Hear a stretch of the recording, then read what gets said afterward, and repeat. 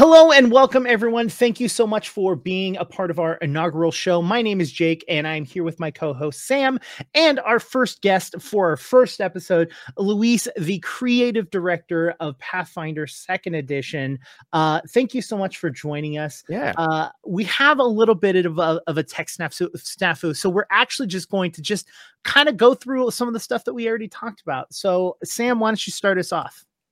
Now that we're all warmed up, the people have yet to know all of the stuff about the things you're doing as creative director at Pathfinder and what that role entails. So why don't you tell us a little bit about who you are, how you got your start at Paizo, and your experiences of being creative director so far? Yeah, for sure. Hi, I'm Loza, creative director for Pathfinder's Rules and Lore. There are two creative directors, one for the narrative, which is the adventure side, and I'm in charge of the rule books and our lore books and stuff. And yeah, I've been in the Paizo sphere since about 2014. I started originally as a freelancer working with Paizo. Eventually, a couple years in, there was an opportunity to start as a developer, and I joined up in 2018. So I've been with the company nearly 6 years, just doing work with mainly the campaign setting. I started off with the player companion campaign setting books, and then when 2E rolled around, helped spearhead and lead the Lost Omens line of books, which is our 2E focused, or our 2E setting focused material, alongside Eleanor Farron, who's a current senior developer at Paizo. And about a year ago, about this time last year, I joined up as creative director. I got the promotion to creative director, where now I'm in charge of kind of telling people, hey, we should do this. Let's do a book on this or that, or let's make sure this happens to a change with the setting. And I've just had an opportunity to do a lot to help guide the setting. And I get to be, I've equated it to being kind of the Kevin Feige of Pathfinder, getting to make those big calls and letting other people then enact my vision, as it were. Not like a tyrant, like you have to do what I want, but having the ideas about we should do this, we should do that, and when the time comes to make final calls on things, I get to help make those happen.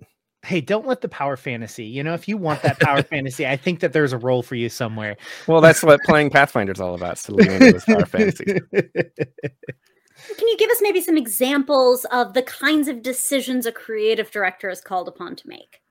Yeah, I am helping decide which god we're killing within the next year. We're doing a big event right now that we've announced for our big rulebook release next year, War of Immortals, and we've said, hey, one of the main gods, one of our core 20 gods that are featured in the rulebook, one of those is going to die by the time that rolls around. So have fun figuring out which one it's going to be and seeing the repercussions that come of it.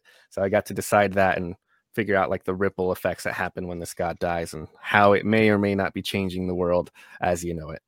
So this actually kind of hit a question that I have now that we did not have before, which is, how does something like this affect the lore of, say, Starfinder 2nd Edition, where the lores are somewhat connected? Mm-hmm. So if you're going to kill off a god, how is that going to affect Starfinder 2nd Edition, which already has a lore and has this gap and has this stuff going on? Do you also work with that team when dealing with lore? I do. Starfinder has its own creative director who is also doing all this stuff, but in space instead of from a wizard's tower like I do.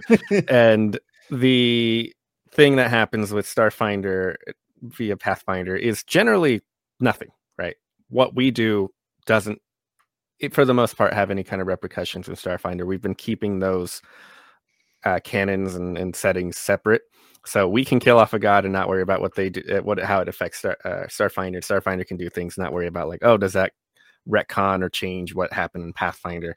There may be a day, I've been thinking about, is there a day where we have the timelines realign and then see all the chaos that comes of it? But even from the earliest days of Starfinder, there have been things that have been different enough that it's it's not the exact future of Pathfinder. And I think that leaves us both open and not worrying about, oh, well, how's this going to affect Starfinder if I add in a random weapon here that has been mentioned that it's from an ancestry that doesn't exist anymore in Starfinder, and all this other stuff. I don't have to worry about any of those ripple effects too much. But with the upcoming change in Starfinder 2e, it will at least let us play with each other's toys a little bit. We'll be able to share ancestries and magic items and stuff like that. So that'll be fun. We will have to consider the balance at the very least of the game rules. Because at least from my understanding, those two are a lot more aligned than Starfinder and Pathfinder, the original set. They were two completely different games with a somewhat of a similar lore.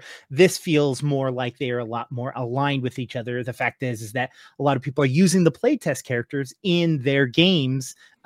Is very interesting. So let's get into it. Let's talk about the remaster in itself, since that's really why we're here. Well, so could you start off by telling us a little bit about what motivated the remaster, what you focused on getting out into the world, maybe some stuff that you're particularly pleased that you got into this remaster?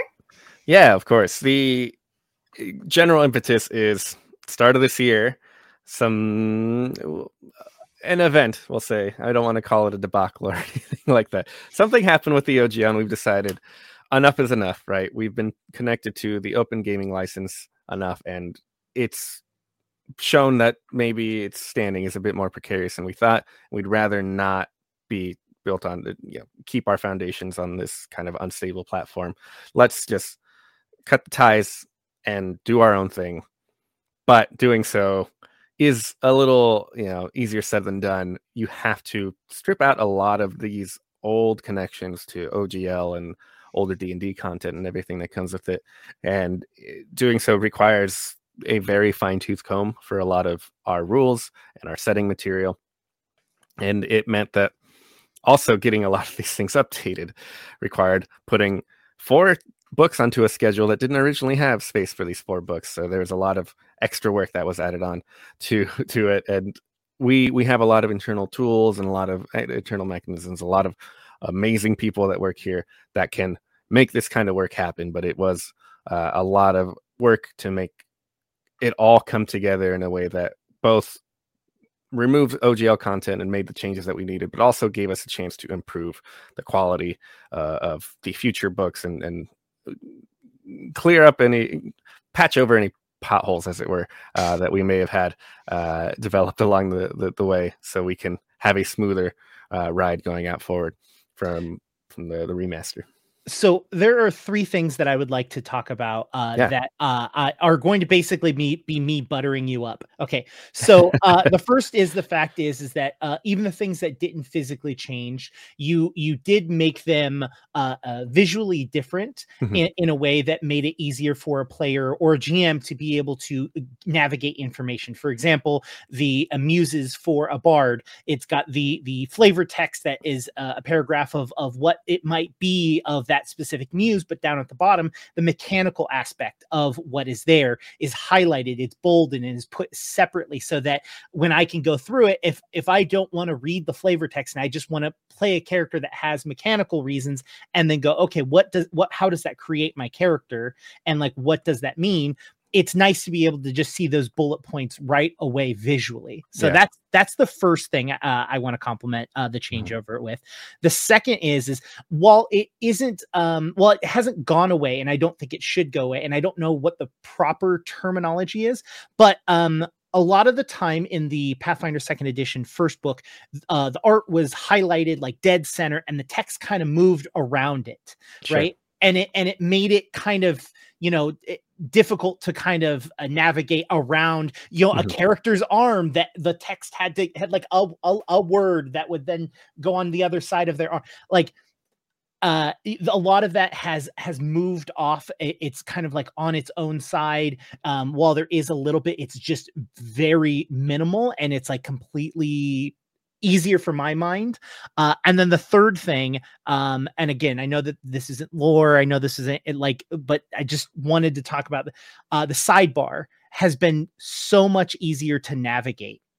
the fact is that when you're in a section and you're looking at the class and you're in a specific class, I can see, oh, I am at Bard. That means to get to Wizard, that's like 3 classes down or 4 classes down, not just like, and I know what direction to go. Yes, alphabetical, but also it's nice to go, oh, it's 2 classes up or 3 classes down, and be able to navigate easier. As someone who gets lost very easily within books, these things were very, very helpful for me. And so that is the end of me buttering you up. Well, I can just say, well, thanks. Yeah, I made all those changes myself. No, of course not. That's, one of the big things having the opportunity to work on this book is to make it more accessible for new players. We knew that this was going to be a great jumping on point for a lot of people, right? There have been people who've been interested in 2E, the OGL. In the wake of the OGL, a lot of people were trying it out, and later we announced the remaster, and they're like, oh, maybe we'll just wait till then. So we want all these new people coming in with this stuff to have an easier time with the book. I want an easier time navigating the book, of course, right? Like, it's just whatever we can do to make the everyone's experience better, and that includes breaking out things like the spells you get from your muse, just so it's a little bit easier to read, or tweaking it so instead of having the art of the shield in the middle of the page, it gets pushed off to this little designated area where all the art sits, and it doesn't mess with any of that. And part of that is, our everyone on the team making great decisions on things. Logan Bonner, who's our lead designer, had a lot to say. We had Sonia Morris, who is our director of visual design. She's the head of the art team. She wasn't head of the art team at the time that the original core rulebook came out, and she, had a lot of ideas about how we can improve things as well. So there's just opportunities to finally clean a lot of things up, and I think it's ended up in a much more usable, a much more exciting and accessible book as a result. Well, send my love to them. I will. Obviously, the independence from the OGL was the initial motivating force, and along the way, you got to make all these lovely information design changes. Is there anything in this remaster that you're just particularly pleased you managed to get into the book alongside? I mean, the biggest changes I was looking forward to are the ones that we all kind of agreed upon across the board, which include things like the removal of alignment and removal of the attribute scores, right? Having a 17 or a 16 didn't make any difference, and there was nowhere in the rules that were referencing that beyond just knowing like, oh, I get a +3 from that. Right. So a lot of these, they're not dead weight, but it's just trimming a lot of fat in a lot of spots where it really helped out. I'm trying to think of any particular tiny little change that I'm like, I'm so excited that this is happening. There were a lot of things I had a direct involvement in that I was just excited to get to. Obviously, it was all hands on deck. So some people needed to work on the spells and magic items and the classes and all that other stuff. And I helped where I could. I'm not a person that can design a whole class on my own, but I can definitely help out with magic items or help out with rituals and stuff. So I was just kind of excited to make some of those tweaks here and there. We have a set of items, apex items. You equip them at high level and they boost up one particular attribute modifier. So, you have your stuff to help you get better strength or better con or better dex or whatever. And I got to make a new batch of those. And it was just kind of fun to put all of this together and come up with ideas about like, how do we best represent strength, and what have people been saying about the original strength item? How can we make that a little bit better, or at least different and exciting and stuff? So doing those, I think the little tiny tweaks I made along the way are the wish became a ritual instead of a spell. And I was really proud of how that turned out. So, a lot of those little things that I can point at, I can't remember off the top of my head what they all were because there were so many of them, but just there's little things here and there that add up to feeling like, I hope, a lot more exciting and more fun. Which is a perfect working definition of a remaster for this edition. It's streamlined in so many of those lovely ways. Are there any things that you lovingly regret to have to let go of? Any changes that we have sent on their way that we might feel a touch bittersweet about? There are some monsters I'm going to be sad to lose. Gelatinous Cube is one of my favorite monsters. Ultimately, it's a prank in the form of a monster, in my opinion. It's like, haha, I got you with it. But that's one of the monsters I'm kind of sad to lose. There's a couple of here and there that I'm just like, oh, these are classics, and they're classics for a reason, and I really enjoy them, but we can't hold on to them. But there's always good opportunities to do new stuff, right? So a lot where all these dragons that we really can't use in the same way anymore. I got to do all the new dragons that are replacements for those. And suddenly I went from a guy who's been very lukewarm on dragons. Oh yeah, okay, dragons are a thing, whatever. I'm indifferent. They feel very samey to me because what do? They fly in, they unleash something, they breathe something out, and then they just tear you apart. Great, boring. I've seen one dragon, I've seen them all, right? But suddenly I had to put my money where my mouth is, and I ended up making what I feel are really interesting and exciting creatures that still hold on to that legacy of a big scary thing, but suddenly they play a bit differently. This one does this thing, and this one shows up and uses this magic, and they all have different play styles and different suggestions of play loops, as it were. So it's not just all feeling samey. And I'm now a guy who's like, yeah, I'm into dragons. Dragons are cool. Good opinions. So I'm actually going to steal this question from Sam because this is a very weird question that I wanted to know that I put on here, which is why the color change? Oh, from red to green. Yeah. In the inside. Part of it is just so you can tell the books apart, right? Okay. And I think I think at least from what I understand, the primary thing is just it's so you know that like, oh, I'm looking at which rule book. Is it the old rule book or the remastered rule book? I'm personally more of a green guy anyway, so this is I want you to know this question has nothing to do with my preference because I prefer the green over the red. Yeah. I was just wondering if there was more of a choice behind it other than like I just like green better. I just didn't know if there was anything behind it because it was definitely something that was very noticeable. Yeah, no, green is nice. And I don't think there's any further statement beyond like it needs to stand apart from the older book, and just it's not like these books like Book of the Dead has a very strong visual theme, and there's like cool sidebars and stuff all in the margins and stuff. It's just like, he's got to be a different color. Green it is. Here we go. Yeah.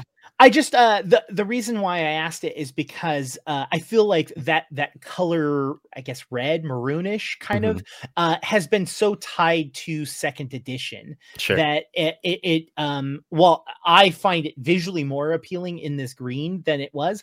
I was curious if there was like a because of the remaster that was a new direction that. And you're like, I don't have this answer. Let me open up the Monster Core, and you're like, oh wait, what color did we use? if we used green in Monster Core, I think it might just be, hey, from the remaster on, everything's going to be like the core ideas of the books are green, and if it just feels like, oh, this is obviously a changing point in the rule books and stuff. We're just going to go with green, and it's not loading up my PDF, so I'll wait to tell you about that in a second. But this just leaves it for the audience to just be like, oh, what? Oh, okay, I have it. It is green, yeah. So I think the remaster is just green, right? Okay. It's a new opportunity. It's a new jumping on point. So it's obviously it's a new era for Pathfinder. So that comes with a new color. Yeah, we like our color coding, just like we like it for our dragons. It gives an immediate sense of flavor. For sure.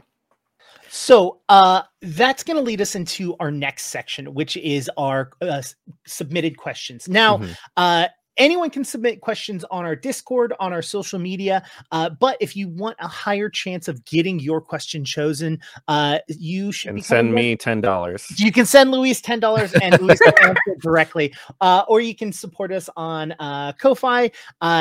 We are pulling questions from all three of those locations, but because Ko-Fi is a smaller area, it's a smaller pool, and we will always be pulling at least a few questions from that group. So if you really want your question asked, that is the best place to go. So we're going to ask two questions and a little feels behind like the scenes. it feels like very few amount of questions. Maybe I should come back when more people have asked questions. I mean, there are more questions, but I'm also trying to make sure that we have time for anything else that I might want to sneak in. No, Jake, it's all right. Yes, Louise, we will very happily accept you as a return guest in future. So make sure to get your questions for Louise into the chat, into the comments on YouTube. Do it. So I'm gonna break the fourth wall and talk about getting to spend time with Luis at Big Bad Con. So first of all, I ran into Luis at Big Bad Con. The last time I saw Luis was at Gen Con 2020 or 2019. 2019. And it was the first time I'd seen you since then. And I was like, oh my God. Like, I was so excited that I got to see you again. And we started talking. And then I was like, okay, I need to not be that weirdo that's like hovering around Luis, because like, I don't want him to think that I'm like that dude. And then like I would come and sit down, and Luis would come over and sit down, and we'd have breakfast or like just sit and talk. And I was like, I hovered. I was like, oh my God, I'm not weird. Like, I think it's scared Luis away. Like, this is great.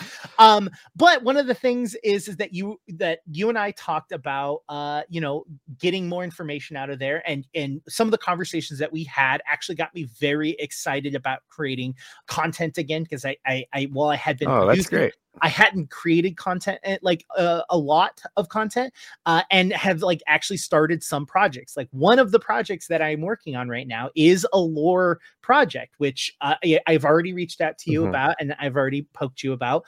But as someone that lore is not easily accessible via a wall of text, I have wanted to kind of create simple bite-sized pieces of lore for people to be able to consume, in like 2-minute chunks. And so that is something that you helped me like come to like wanting to do. So I'm glad. And Luis was like, yeah, no, you need to interview me. I was like, done, I'm going to. At first I thought it was one of those things where he's like, I'm just to say this to shut him up. And then when I said it, he's like, all right, cool. I was like, bet. So we have a few questions. We will absolutely have Luis on for as many times as he's willing to come on and talk about any projects that he's working on. But right now we're just going to pull 2 questions. Sam, why don't you take us off? Oh, yes, absolutely. Now that Jake has asked his hyper-specific question about Pathfinder colors, I have to assume you are yourself sitting on some kind of hyper-specific question that interviewers like us may not think to ask. So our Nietzsche very thoughtfully asked, what really cool thing you've been doing that nobody ever asks you about? What question have you been waiting to answer? Oh boy.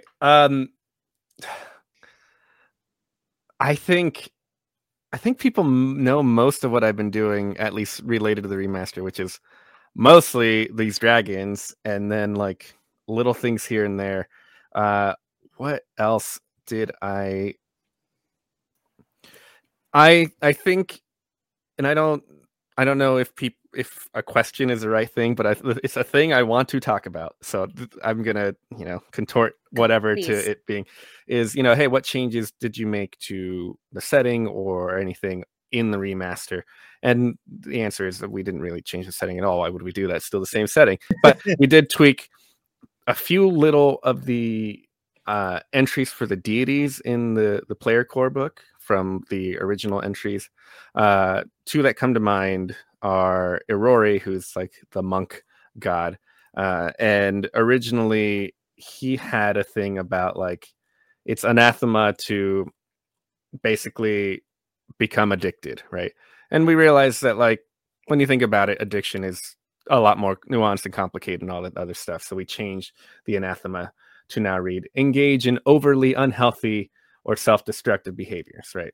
So like it's possible to be playing a character who maybe started off as an addict of some sort, and then through that self-perfection, self-fulfillment ideal of Irori, break away from that and manage to live with that, deal with it, overcome it, and not feel like, oh, my God hates me, right? So there's a tweak there. And another one was like, what's going on with Torag? He just wants you to kill anyone who's an enemy.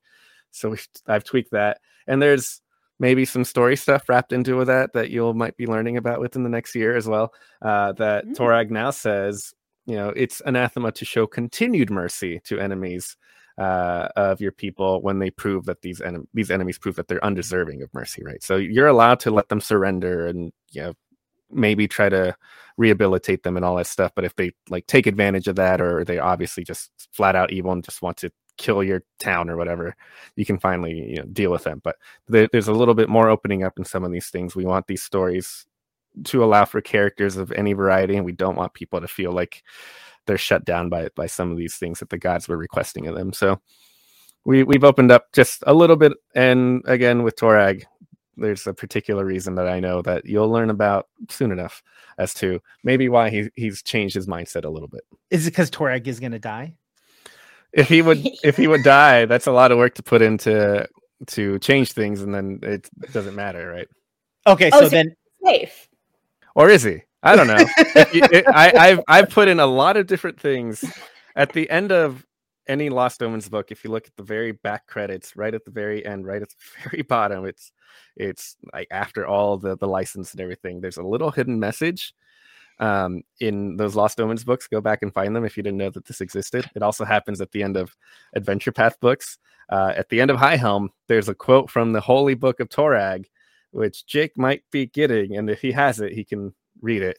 But it basically says, hey, I'm Torag, you're all great and all that stuff, and thank you for worshiping me, but maybe you got to figure out how to learn to live without me. I can't always be here for you. Aww. So it's important to help each other and not just rely on your God to do everything for you.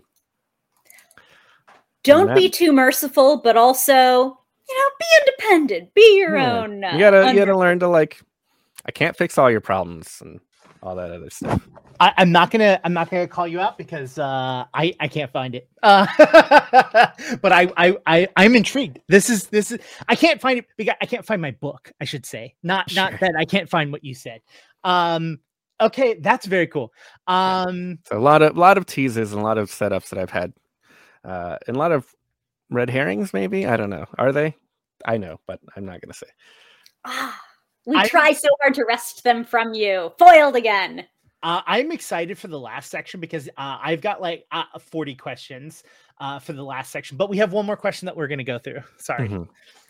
Yes, I wanted to pull this question from our viewer and supporter, Murphy Pop. What does Pathfinder do better than any other TTRPG system? We know, of course, that you played a lot of different games, and different games are good at different things. What's Pathfinder the best at? Well, I obviously can't answer that because I haven't played every TTRPG, so it doesn't matter. No, of course not. I think the two big things that I think Pathfinder does really well, whether other games do them better, obviously someone can say oh, I think this other game actually does better, but it's character choice, right? The customization that comes with it. You can do so much, right? You can mix and match all these different options and end up making a very unique character. And thus we give you the biggest of blank canvases and so much paint to play with on these things. And that can be overwhelming for a lot of people, but I think it's one of the strong points is just character customization and everything that comes with that. And the other thing is nowadays, especially with second edition, it was less so in the first edition days, but just integration with our setting.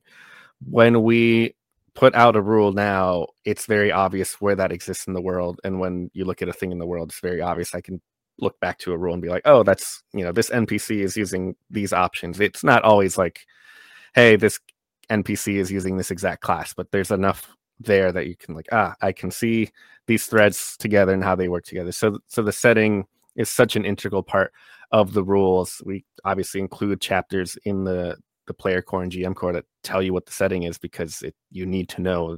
It's so important to us, not just the gods, not just some of the monsters that exist, but everything is interconnected. And we even more as we go on aren't putting out stuff that can't exist in Golarion, and we aren't putting stuff in Golarion that we can't somehow or eventually, knowing our future plans, replicate with the rules somewhere. So the last section is called the hot seat, which we're going to ask you a series of rapid questions. Sure. Now, I only have one question that I have given you on the notes, but the series of questions. I can't be too over prepared for a hot seat. No, you can't. You can't be over prepared because most of these questions came up through our conversations that that have led to information that you have. It's going to be 20 dragon questions from Sam. So yeah, I mean, Sam. I want you to know Sam loves dragons, and Sam has played dragons in multiple games. So I'm so excited you've told me that. Like, I'm so engaged. I was like, oh yeah, Pathfinder remaster, cool. And then you were like, oh yeah, and we did tons of things with dragons. I was like, so one of the things, Sam, just to give you an update, the dragons are no longer chromatic. They're based off of like the spell schools. So like spell traditions. Sorry, traditions. Yes. So like occultism. And divine. There's arcane, divine, primal, and occult. Yeah. So, and then they do different things from that, but they're one of those 4 categories no matter what. Yeah, but there's difference within each of them. Anyways, yes. We'll get into the dragon question. So I'm going to ask the first question, which is especially with the information that we know that you're going to kill off a god, how is that going to affect characters that are deeply connected to deities? So for example, champions, which you have not talked about yet, because the champions are probably one of the classes that are going to see such a large overhaul because of the removal of alignment. So this is a 2-part question. One, how champions work, and second part of that question is with the death of a god, how are you going to make that work within maybe someone that has chosen a champion of that deity? Sure. Well, don't want to talk too much about champions because those are still quite a ways out till next summer for Player Core 2, but we have been doing a lot of work. I will say that the removal of alignment means that some of the causes, the champion causes, like redemption or liberation or whatever, have opened up a bit more. They're not just constrained to, liberators are always chaotic good, right? That's not so much of a thing. So some of these causes are opening up to most any god at this point. Some are still tied to these have to be holy or unholy, but something like the paladin, which has now become the just cause of justice. Anyone can care about justice. What you think is just varies based on your god, right? But that is now open up to a lot of things. And then with the death of the god, we knew this was happening for quite a while, even before the remaster, right? We knew we were in talks of god killing for quite a while. Premeditated crimes. Yeah.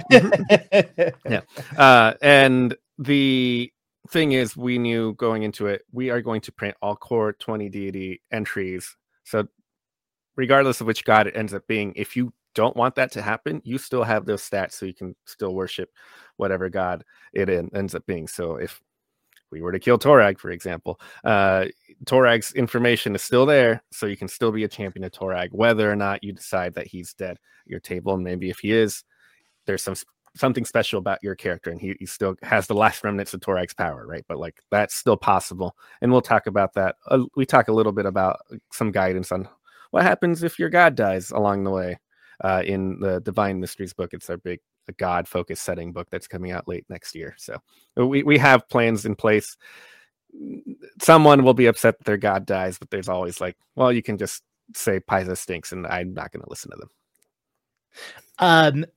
So one of the questions that we had received, which we didn't really get too far into because I know you can't really talk about them, but are we going to be seeing remasters of all previous books? So for example, maybe like characters that aren't really affected, like say Gears and Guns, like are we going to see a remaster for setting like books like that? I don't think they'll get a full-on remaster the way Player Core is a remaster of our core rules, right? What we have been looking into is, can we issue errata or FAQs or anything to make those compatible with the updated rules and make that work? I don't have any kind of timeline on when that's going to be happening, but it is something we've been looking into because some things don't work the exact same way. Right. There are no spell schools, and there's a lot of things that were speaking to spell schools back in the day. We need to figure out that, but it's alongside all the other stuff we're doing. Just it takes a little bit to get that going, but it is definitely something we have in mind. It's definitely something we're going to eventually address, hopefully sooner than later. I know that the design team has been looking at it. Don't really have any exact time frames just yet, but it is something that's going to happen. So we have to cut this off, but what I do think it's not very hot of a seat, I guess. 2 questions. I mean, look. I want to respect your time. I can go 5 more minutes. I mean, legitimately, I can go 5 more minutes. Okay, all right. So, Sam, do you have any dragon specific questions? What are the dragons? Tell me the dragons. I mean, look, I have to try to ask every question that isn't tell me about the dragons, but what was your motivating design thought as you approached it around traditions rather than, dragon colors? How do you approach that kind of design thing? The thing about traditions is one makes things much more Pathfinder. Pathfinder has these 4 traditions, which is not. There are very similar things in other games, but these 4 specifically in this combination. Those are ours, right? And that makes anything we tie to them just all the more Pathfinder. And the idea behind those is there's a lot of foundational similarities across the board. All arcane dragons tend to look a particular way. We had an internal concept artist, Kent Hamilton, come up with a lot of stuff, and we've been previewing some of these on our blog here and there.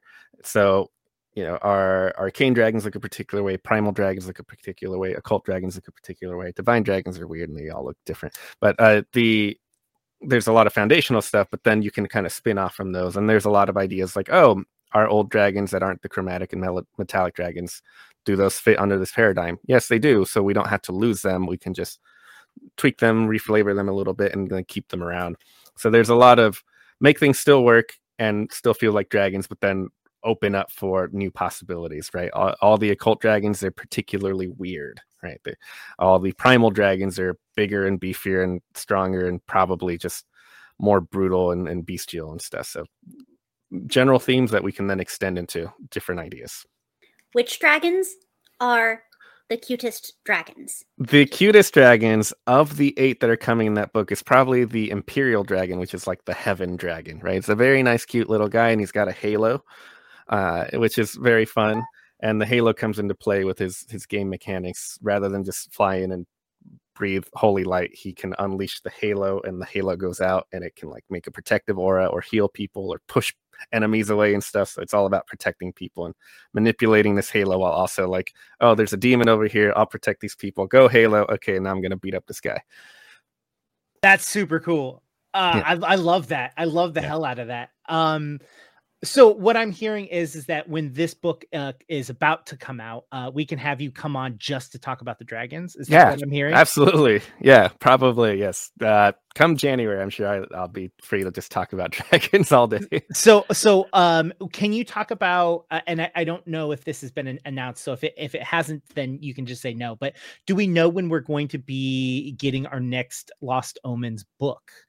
Yes, the next Lost Omens book is the Tiansha material. Anything that's all our East Asia, Southeast Asia inspired region of the world. It's called Tiansha, and there's actually 2 books. There's a world guide, which is a big 300-page. Here's all the regions and life and stuff, and then the character guide that comes after, which is here's character options and new ancestries and stuff.